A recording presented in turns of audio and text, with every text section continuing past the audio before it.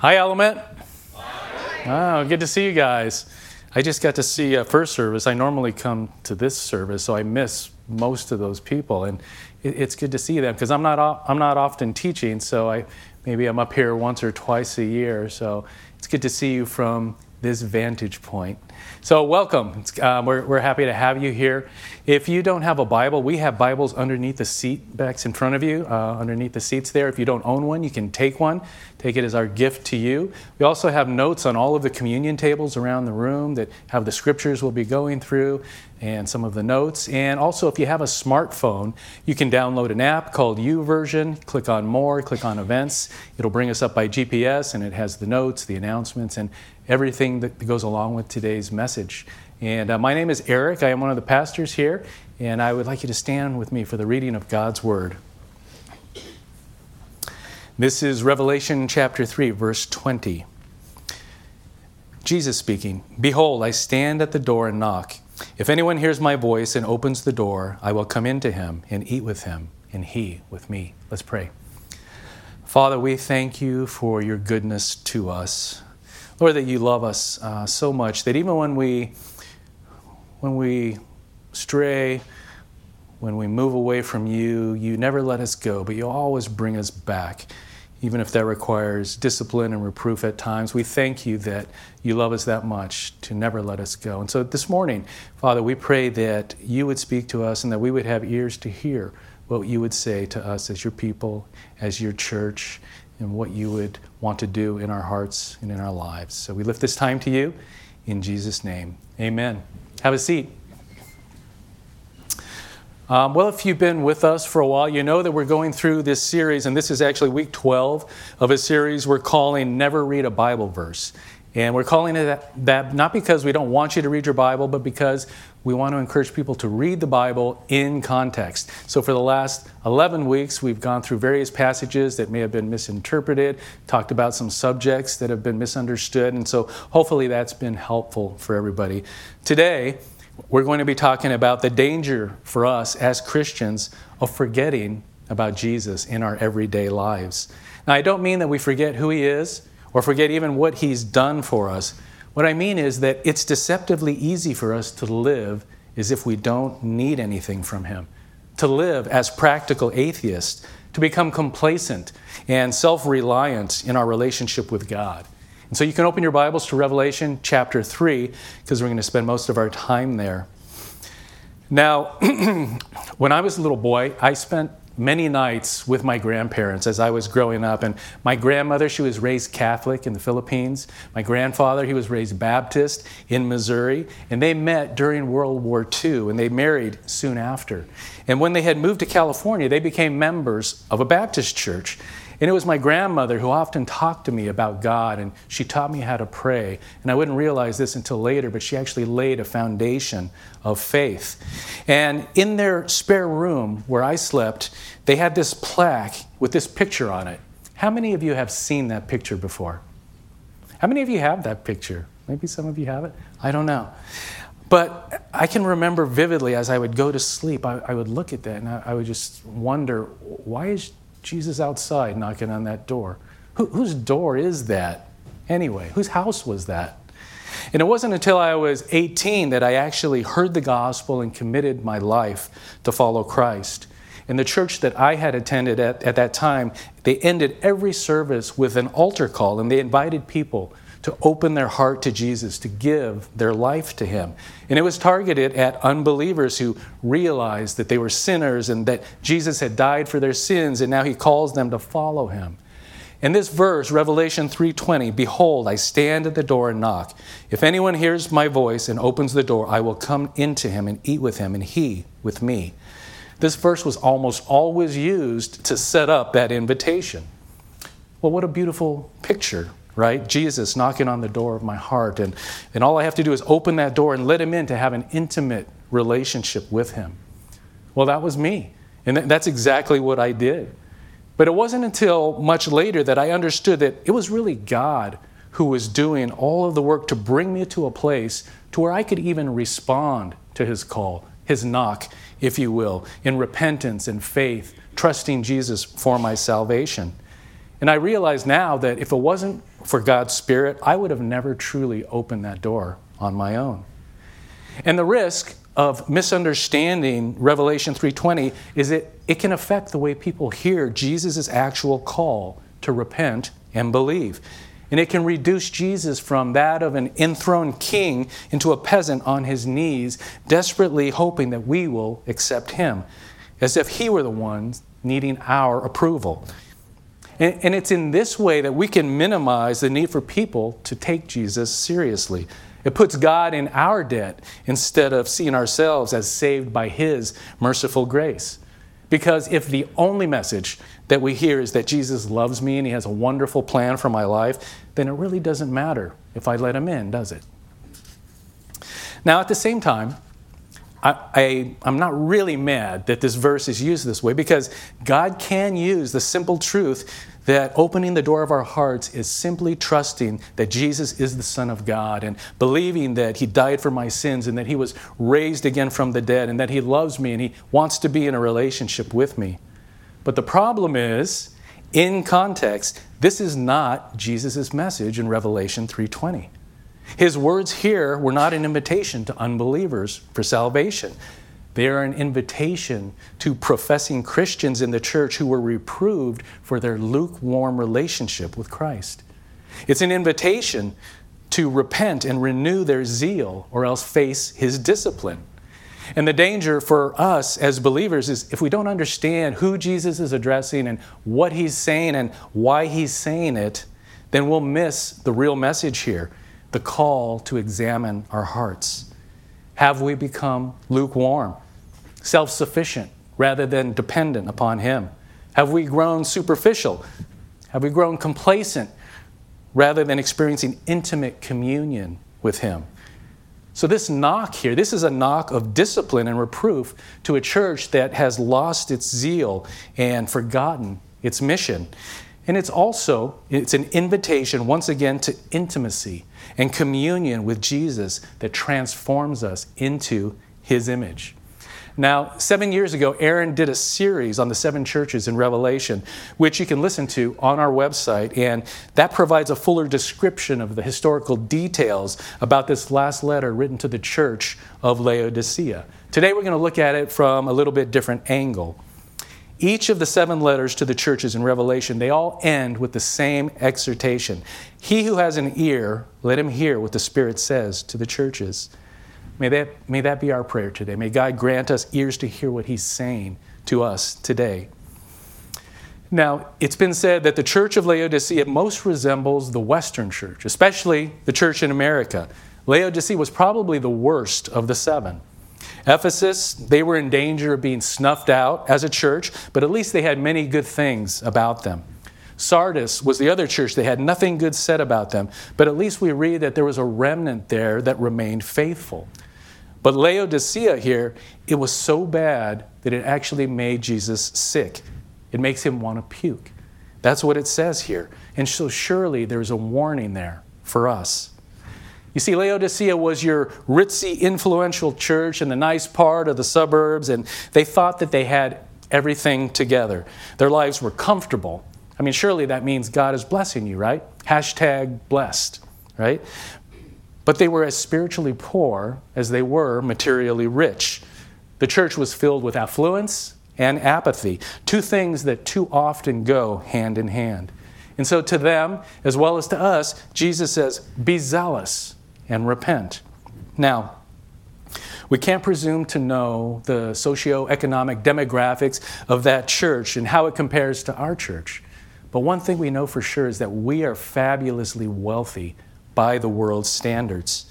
And so we have to pause and think that the church in Revelation that was the most comfortable, the most prosperous, in Jesus' estimation, was the church that had gotten it the most wrong. It should make us seriously consider how the affluence and the comfort of our American lifestyle might impact our relationship with Jesus. And so we're going to dig into it. Let's look at Revelation chapter 3, starting in verse 14. If you're using the Element Bible, it's page 665. And he starts by saying this.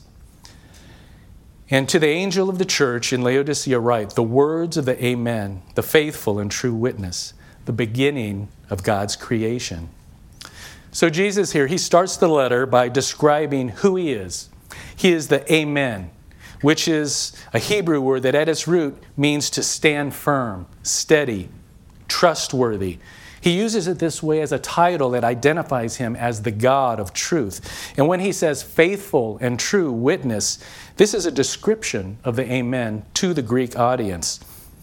And it says that he is the beginning of God's creation, which would declare him supreme over all of the other gods that were worshipped in temples that covered those high mountain places, who supposedly controlled all of nature there.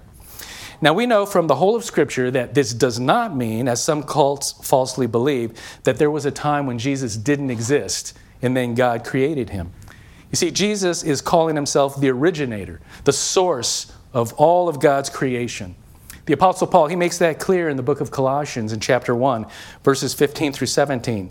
He says, He, Jesus, is the image of the invisible God, the firstborn over all creation. For by him all things were created, things in heaven and on earth, visible and invisible, whether thrones or powers or rulers or authorities, all things were created by him and for him. He is before all things, and in him all things hold together. He is the source of everything. He's the Amen. He's the faithful and true witness. And it's no coincidence that he describes himself this way, because he's going to give them the truth about their spiritual condition. You see, they were blind to their spiritual poverty. You see, it's very possible for you to not know who you really are, because self-deception runs very deep in each one of us. What you may not be able to see in yourself, God is able to see clearly. And in verse 15, Jesus says to them, I know your works. You are neither cold nor hot. Would that you would be either cold or hot. So because you are lukewarm and neither cold or hot, I will spit you out of my mouth. Some hard words there.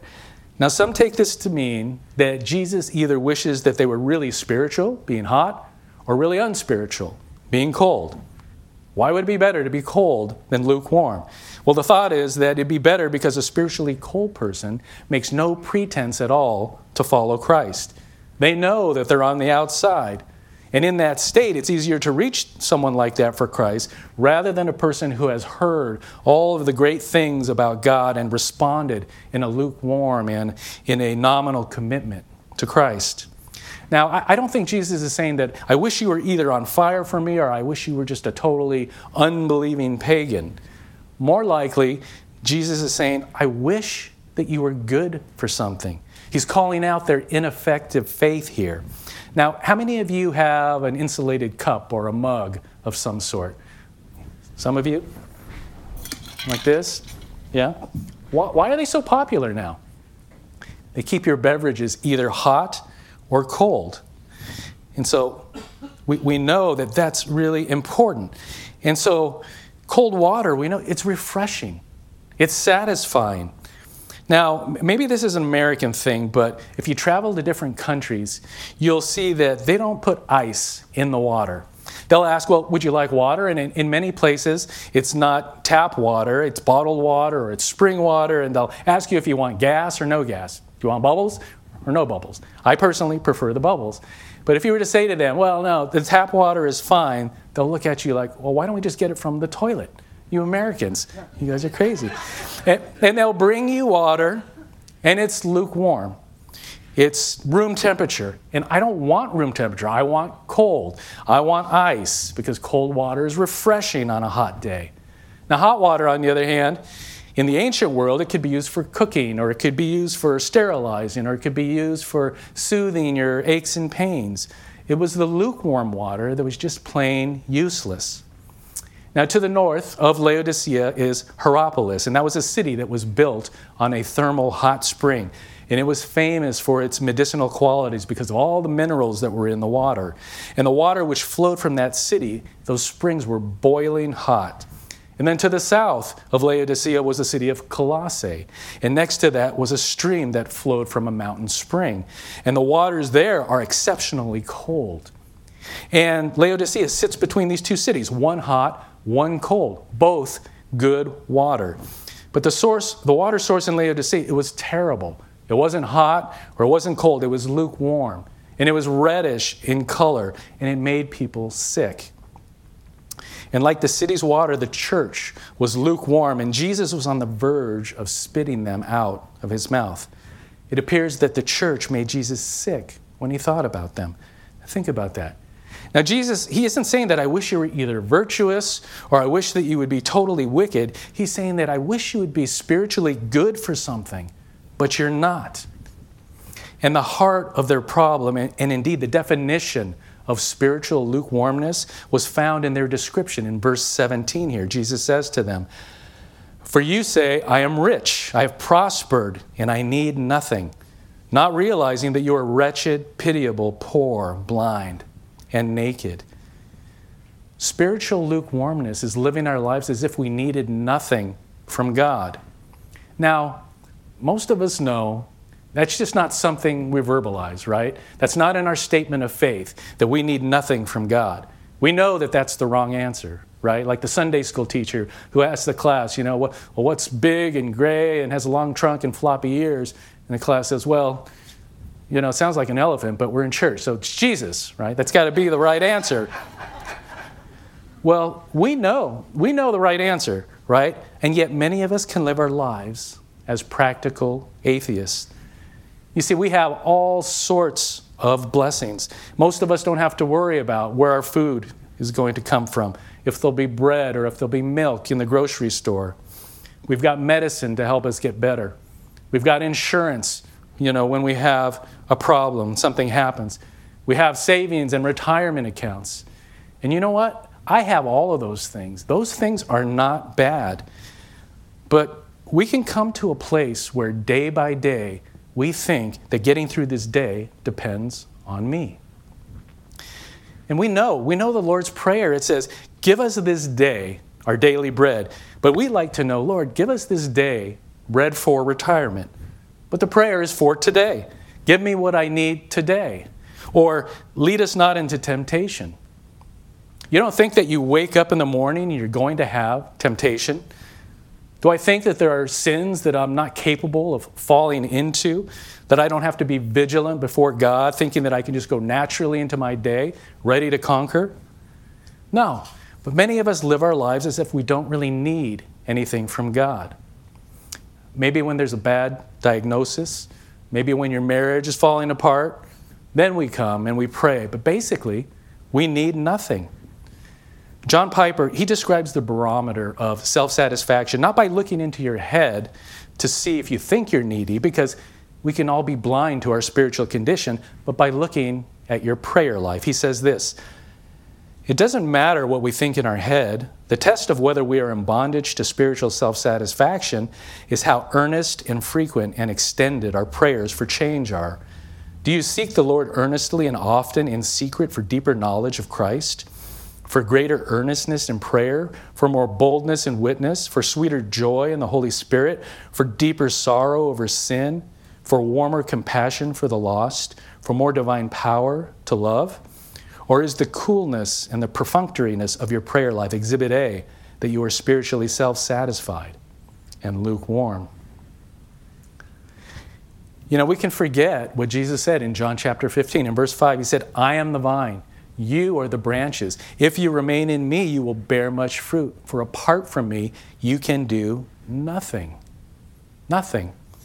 And the more vigorously we grow into spiritual maturity, the more we will feel just exactly how needy we are, unable to carry out one iota of obedience without his help.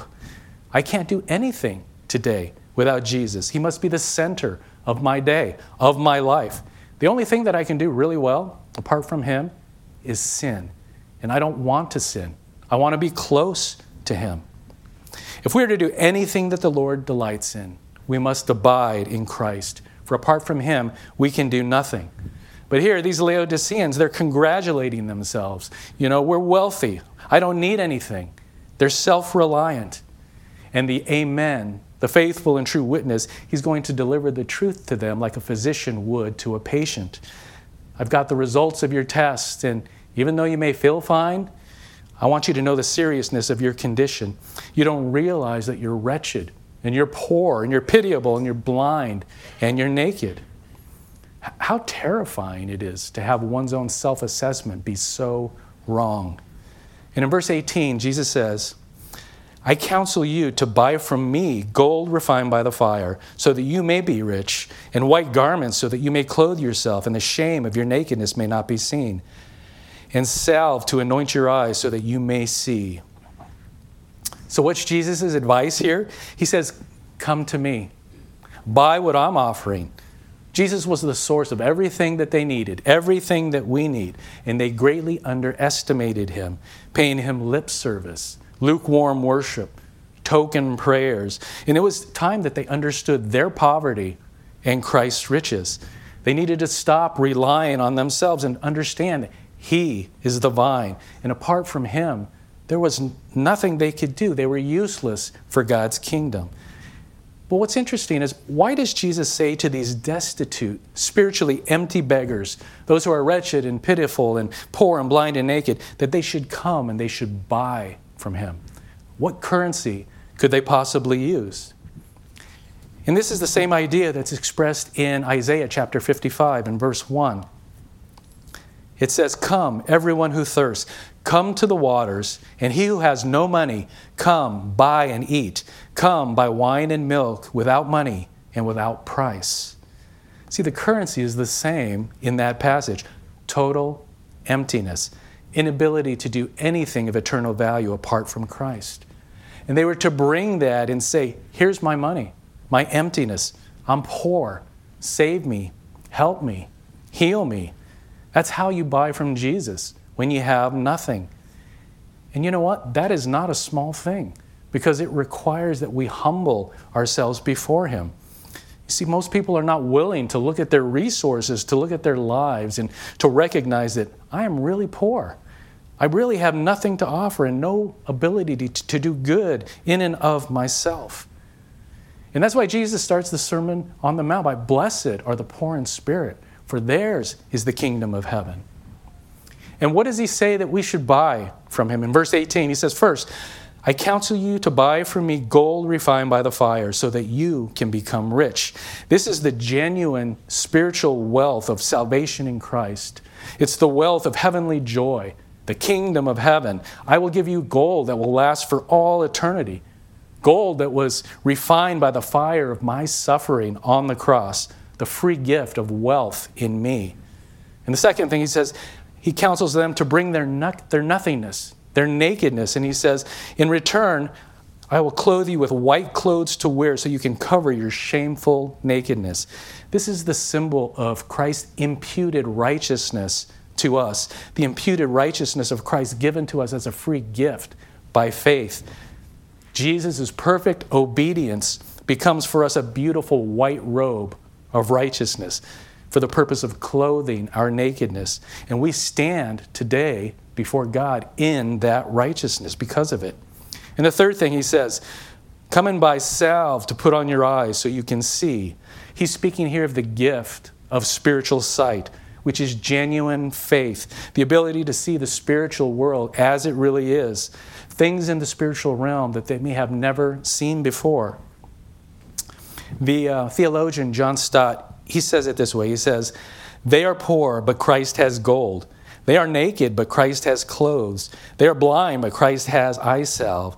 Let them no longer trust in their banks, their clothing factories, their Phrygian eye ointment. Let them come to him. He alone can enrich their poverty, clothe their nakedness, and heal their blindness. He can open their eyes to perceive a spiritual world which they have never dreamed. In a word, he can save them. And then in verse 19, it becomes now for us a timeless word to all believers in every church. Jesus says, those whom I love, I reprove and I discipline. So be zealous and repent. You see, Jesus loves us too much to leave us in that state. And though this is a stern word of warning, it's a true comfort to those who love him, because it proves that we are genuine children, son and daughters of God, when he brings this discipline. And he'll speak to us in a way that will get our attention when we're sinning. And true children of God will inevitably take these warnings to heart and repent and renew their zeal. So that's the remedy. That's the remedy. Be zealous. Be earnest about your relationship with Him. Now, we know the whole world loves zealous people.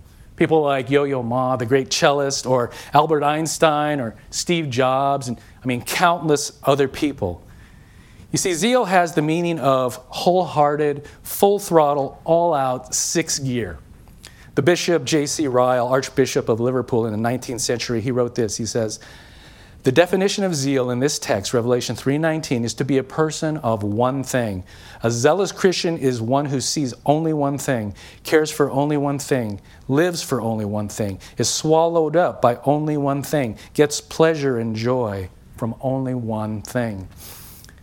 The Holy Spirit working through the zeal of Christians is what successfully spread Christianity throughout the last 2,000 years. Even facing their own death of martyrdom, Christians kept their zeal and their passion and their love for Christ, even to their very last breath. Now today, we can equate zeal with being a fanatic. You know, when we think of Christians who come across as fanatical or zealous, we're often put off by them.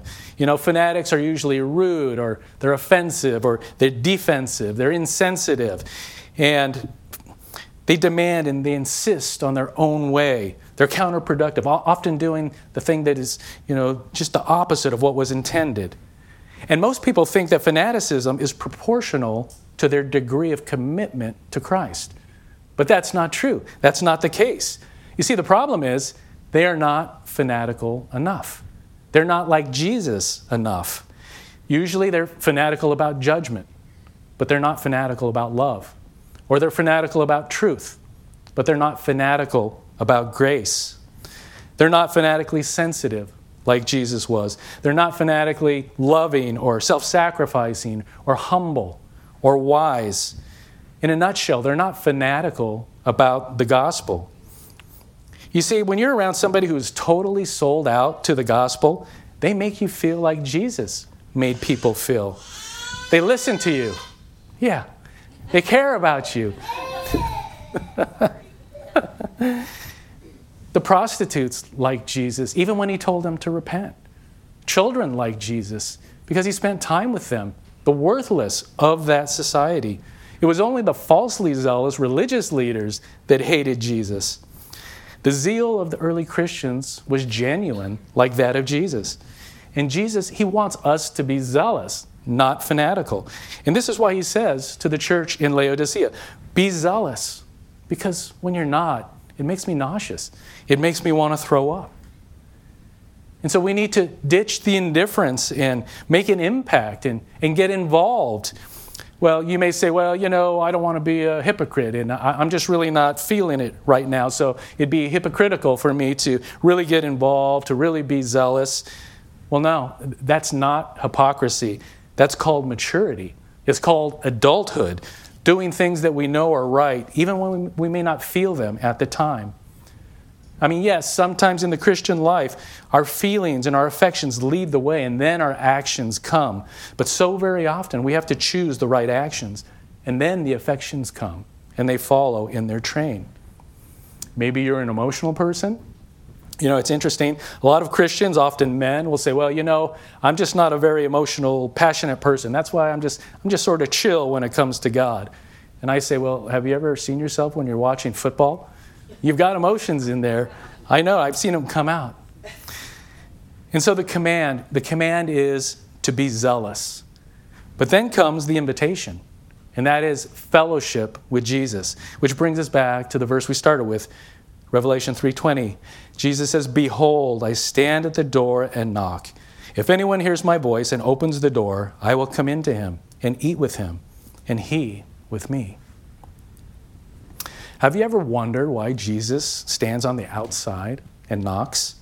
He could just kick the door down and come in, right? He has the power, he has the right to do so. So why does the creator of the universe choose to wait for our response? We can't miss this part.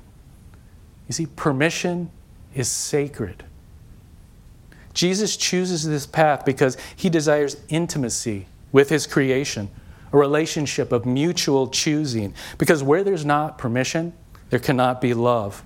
Love cannot be forced. It has to be granted permission. Jesus waits on the outside and he knocks, not because he has to, but because he honors our decision. He wants what power cannot gain. He wants a relationship. And in a culture where the powerful and the elite think that they can take what they want, we understand the violation when permission is ignored. And so isn't it refreshing that the creator of the universe, who could take anything that he wants, he rather gives his creation the power of permission. Author Shane Wood, in his book, Between Two Trees, he says it this way: even if we treat it, permission, profanely, even if we overlook the power it possesses, the mystery it contains, the divinity it emanates, to give permission to another is a moment charged with intimacy, a gesture suffused with intensity. For permission is an invitation to closeness. Permission reroutes the boundaries of our world to include another, to welcome another, to incorporate another into what is by design our own. Jesus stands on the outside of your door and he knocks because your permission is sacred. He won't force his way because love has to be chosen. And Jesus, he's saying to a lukewarm church and to lukewarm Christians, do you want to dine with me again? Do you want to have fellowship with me again? Theologically, we know that our union with Christ, it's fixed. It's unalterable. You can't have more or less union with Christ. All of the blessings of our justification and our sanctification, they all flow from being joined to Christ, our union with him. But then there is communion with Christ, which can ebb and flow. Just like in a marriage, you're either married or you're not. But you know that that marriage relationship can wax and it can wane, and your communion, it can be strong or it can be weak. And even so, if we have union with Christ, it's an invitation for us to also pursue communion with Christ. In terms that we can all understand, Jesus says, it's been a long time, friend, since you've invited me over for an intimate dinner. It's been a long time since we've sat down and we really talked heart to heart. Sometimes when life is crazy busy, I can get complacent in my marriage. And Terry, my wife, will say to me, I feel disconnected from you. We haven't really spent any quality time together. And I know she's right, because I can feel it too. We've been in the same space. We've shared the same meals. But we haven't really communed with each other. We haven't really taken the time to connect. And you know that as a married couple, that you need that. And that it's a warning sign if you don't have that. But you know what? It's a critical red flashing light when you don't want it anymore. And so it is with Jesus. The Laodiceans, they would understand that the invitation to share a meal with Jesus is to invite him into the most intimate parts of their life. It would mean allowing him to do the work of transforming their lives. And I think that's why so many leave Jesus on the outside, knocking. Because the transformation process from death, our old life, to life, where Jesus is leading us, it can be really hard. It can be hard. And giving Jesus permission to dig up the dead and the ugly parts of our lives and to redeem them, it's the most rewarding thing that we can do. But it's also painful. It can be painful. And so the question for us is, has it been a while since you've invited Jesus into the depths of your life, had him come in and sit down and spend uninterrupted time with him? That's his invitation. Come, open the door, welcome me in. In verse 21, he says, the one who conquers, I will grant him to sit with me on my throne, as I also conquered and sat down with my Father on his throne. So again, the command is for zeal, and the invitation is for fellowship. And the promise here is to give them real authority. You see, they thought that they had it. We're rich. We're somebody. We don't need anything. And Jesus said to them, oh, no, you're poor and you're naked and you're pitiable and you're blind. But to the one who conquers, in verse 21, I will grant him to sit with me on my throne, as I conquered and sat down with my Father on his throne. In other words, I will give you real wealth. I will give you real authority. You can reign with me. They thought they were rich, they were prosperous, and they valued strength. And Jesus is promising them real strength. In verse 22, Jesus says, "He who has an ear to hear, let him hear what the Spirit says to the churches." I don't know what you need to hear today, but I know that in every church there are likely Laodiceans. I know because I've been one. I know what it feels like to grow half-hearted for Jesus, to be half-hearted in giving, or half-hearted in witness, or half-hearted in the pursuit of holiness, half-hearted in my desire for Christ. It's an individual danger, and it's also a corporate danger. In the Old Testament book of Zephaniah, in chapter 1 and verse 12, it gives a great definition of complacency. And it says this, "At that time, I will search Jerusalem with lamps and punish those who are complacent, who are like wine left on its dregs, who think the Lord will do nothing, either good or bad." So when you've drunk off all the good parts and it's just the dregs left, think of drinking coffee and it's just the grounds left there. And who wants to drink that last bit of sludge, right? That's what it's like to be complacent. All the good stuff, it's gone, and it's just the dregs that are left. And then he says, "Who think the Lord will do nothing, either good or bad." That's the biblical definition of complacency. And what's the difference between complacency and contentment? Well, contentment says that God will take care of me. But complacency says that God doesn't care what I do. The Lord will do nothing, either good or bad. And that was Israel at that time. They said, "We're God's people. We'll always be God's people. Yeah, we've fallen into some sins and we don't follow the law very carefully, but the Lord's got a lot of grace." That's the definition of complacency. Not expecting the Lord to judge wickedness, nor believing that he can come in great and unexpected power. So let me ask you this morning, do you believe that God is not through with you yet? He's not through with me, I hope, I know. I mean, if we're complacent, if we're bored, if we have nothing to look forward to, then because he loves us, we can look forward to Jesus' discipline and his rebuke. May God help us to examine our hearts. Have you become lukewarm, self-sufficient, rather than dependent on him? Practically speaking, have you forgot about Jesus, leaving him on the outside of your life? Have you lost your zeal and grown indifferent to God rather than experiencing intimate communion with him? Where does Jesus have to knock on the door of your heart because you've closed it? Maybe it's a misplaced comfort. Maybe it's even a misplaced zeal. He wants to come in. May God grant us repentance to open that door and to have intimate fellowship with him. It's as simple as confessing that our hearts have been hard and asking the Holy Spirit to remind us every single day of our need for him. And then to go and live our lives in gratitude because of his continued love and grace. I want to ask the band to come up at this time. As they do, we're going to take some time to reflect. As the band plays, we're going to spend some time in praise and worship. And may that be a time of reflection for us where we can examine our hearts. May God open up our eyes to see maybe those things that we've been blind to, that we haven't seen, and give us ears to hear what he has to say to us. And as we come to a place of communion during this time, and again, we have wine and juice and the crackers around the room at the communion tables. This is a time where weekly we remember Jesus' sacrifice. As we take that cracker and we break it and we dip it in the wine or the grape juice, we remember his blood that was shed for us. As we do that, may we remember that because of that, we can enjoy communion with him every day, every moment.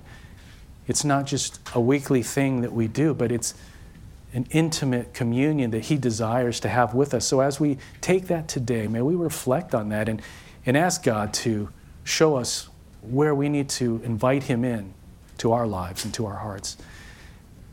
If you need prayer this morning, we have people who would love to pray with you. Go see Sarah at the Welcome Center in the back, and she'll get you connected with one of us. And we're going to worship God by our tithes and our offerings. We don't pass a plate here at Element. We believe that giving is just simply part of our worship, so it's a response to what God has done for us. So we have offering boxes on the side walls. You can also give online if you choose to do that. So would you join me in prayer? Father, thank you for your word to us, Lord. It can be a hard word, especially, Lord, I know for myself, thinking about, Lord, my actions that I'm sure at times have made you nauseous, because I know they've made me nauseous as well.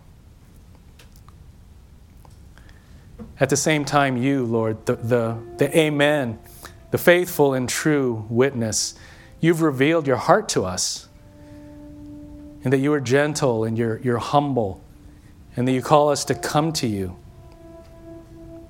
and that you promise you'll never cast us out.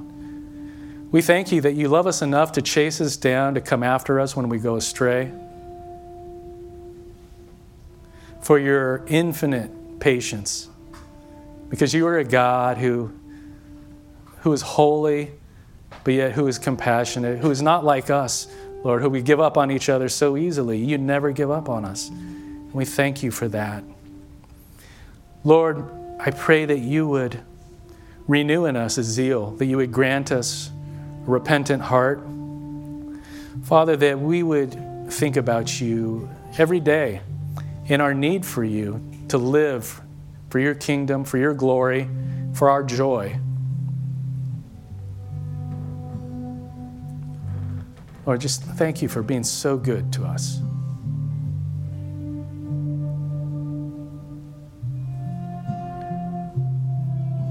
We pray in Jesus' name. Amen.